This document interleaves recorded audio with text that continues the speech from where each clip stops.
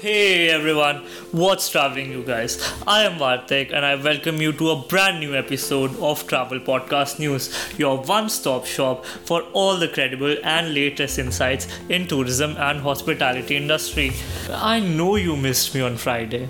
I missed you too. Hi guys, good morning. I'm Vani and I'm sure you had a wonderful weekend because it rained.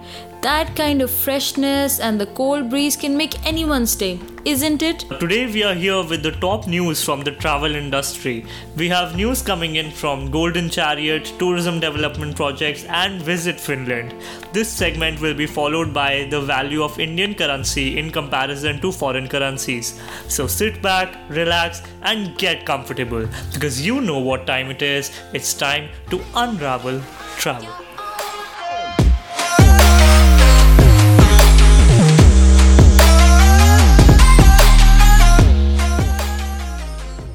We can't start today's episode without you compensating for your absence on Friday. I am ready, so tell me, what do I have to do? You have to give me and our audience 5 suitcase packing tips for easy and hustle-free travel. Well, I think you ask for too much, Vani. Sometimes I get scared. But okay, I'll make it up for my absence. So here I go. Number 1.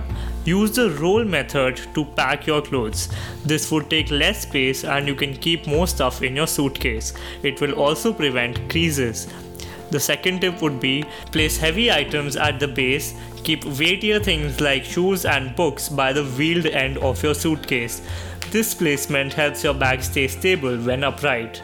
The third tip would be packing your clothes according to the days you would be wearing them. It's easier and keeps you off the hustle of last minute selections. Fourth, keep some essentials in a bag that you can carry at all times. Your medicines, creams, hand sanitizer, handkerchiefs, all of these come in here. These should be kept in a carry bag instead of your suitcase. And the last point would be to wrap all the liquid toiletries in plastic wraps or keep them in plastic bags inside your suitcase so that they don't spoil your clothes and shoes if they spill by any chance. Noted. Compensation done? Yes. I have a news about the Golden Chariot. But I guess it was discontinued in 2018. Yes, but now it's all set to restart its operations from 22nd March after almost a 2-year break.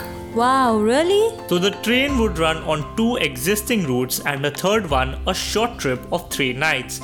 The next season onwards from October, the train will start running all 3. Pride of Karnataka, Southern Splendor and a third new route of 4 days and 3 nights that would cover Bengaluru, Mysore, Bandipur, Chikmagaluru, Hampi and back. That's wonderful. But won't the ticket of the Golden Chariot cost too much? Vani, this year is aimed at giving the chariot experience to more people at reduced cost. The train has gone through a refurbishment both in external design as well as interior design. The Indian Railway Catering and Tourism Corporation, better known as IRCTC, will be launching publicity of the train in the upcoming ITB Berlin. I can't wait to take a ride in this chariot. Me neither.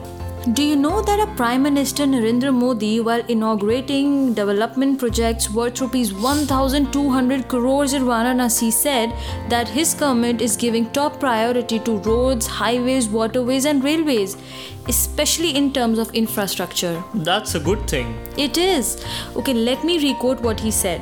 He said, "Today, when we talk about a $5 trillion economy in India, tourism is an integral part of it. Besides nature, heritage tourism has a strong role to play in achieving the goal. Also, along with Varanasi, other holy sites are being developed using new technologies." The tourism industry is sure growing at a fast pace with immediate results. It's also delightfully visible. Yeah. He also said, developing major spots of faith and spirituality around the country, the government is working to make them accessible and convenient for pilgrims and tourists, for which I have flagged off the Kashi Mahakal Express to connect Varanasi with Omkareshwar and Mahakaleshwar. I see. Not only leisure tourism, but even spiritual tourism has been taken into consideration. Tourism of all sorts. Okay, I have a breaking news coming in from Finland. This looks exciting. Do you want to hear about it? I abso-freaking-lutely love that nation.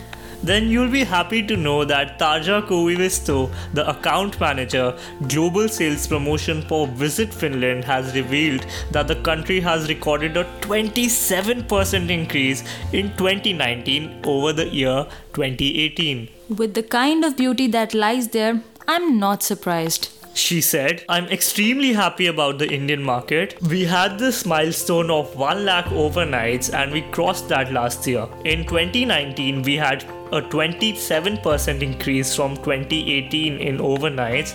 We measure overnights at Visit Finland and do not consider arrivals. Hence, we would like people to stay longer when they come to Finland. I'm sure it's going to increase manifolds in future. Indeed. Also, it's been long since I checked the value of Indian rupee in comparison to other foreign currencies. Can you help me with that? I was anyway going to tell that. So, as of the 21st of February, the US dollar equals to 71.97 Indian rupees. The pound equals to 92.97 Indian rupees and the euro equals to 77.87 Indian rupees. Thanks a lot for giving that information. So guys, that's all we have for today. We'll be back tomorrow. Till then, listen to good music, try to read more, have plenty of water, and don't forget to keep smiling. Bye-bye.